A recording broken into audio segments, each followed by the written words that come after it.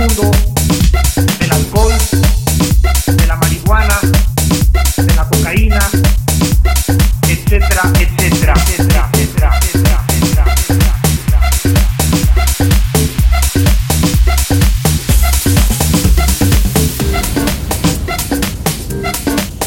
Muchos de ustedes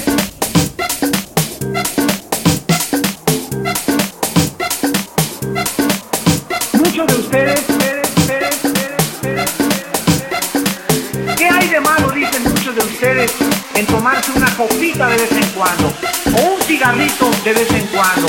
Todas estas preguntas las quiero contestar en esta noche. ¿Cuál es el peligro de las drogas y del alcohol?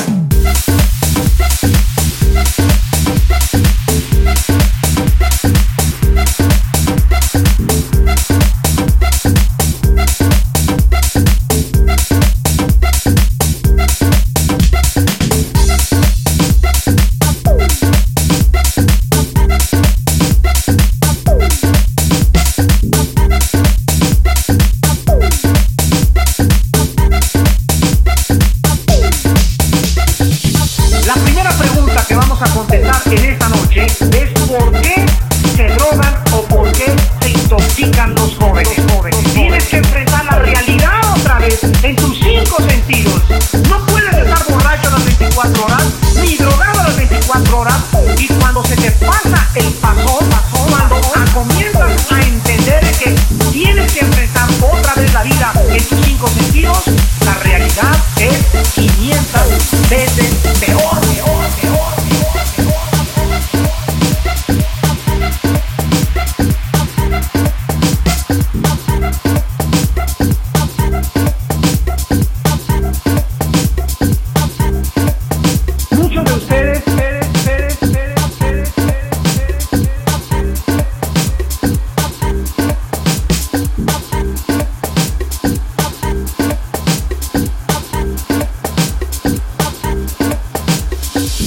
¿Qué hay de malo, dicen muchos de ustedes, en tomarse una copita de vez en cuando o un cigarrito de vez en cuando?